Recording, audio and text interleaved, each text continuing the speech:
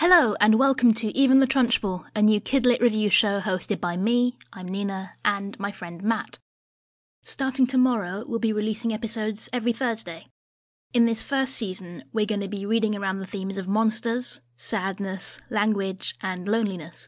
But it's not going to be as serious as that list makes it sound.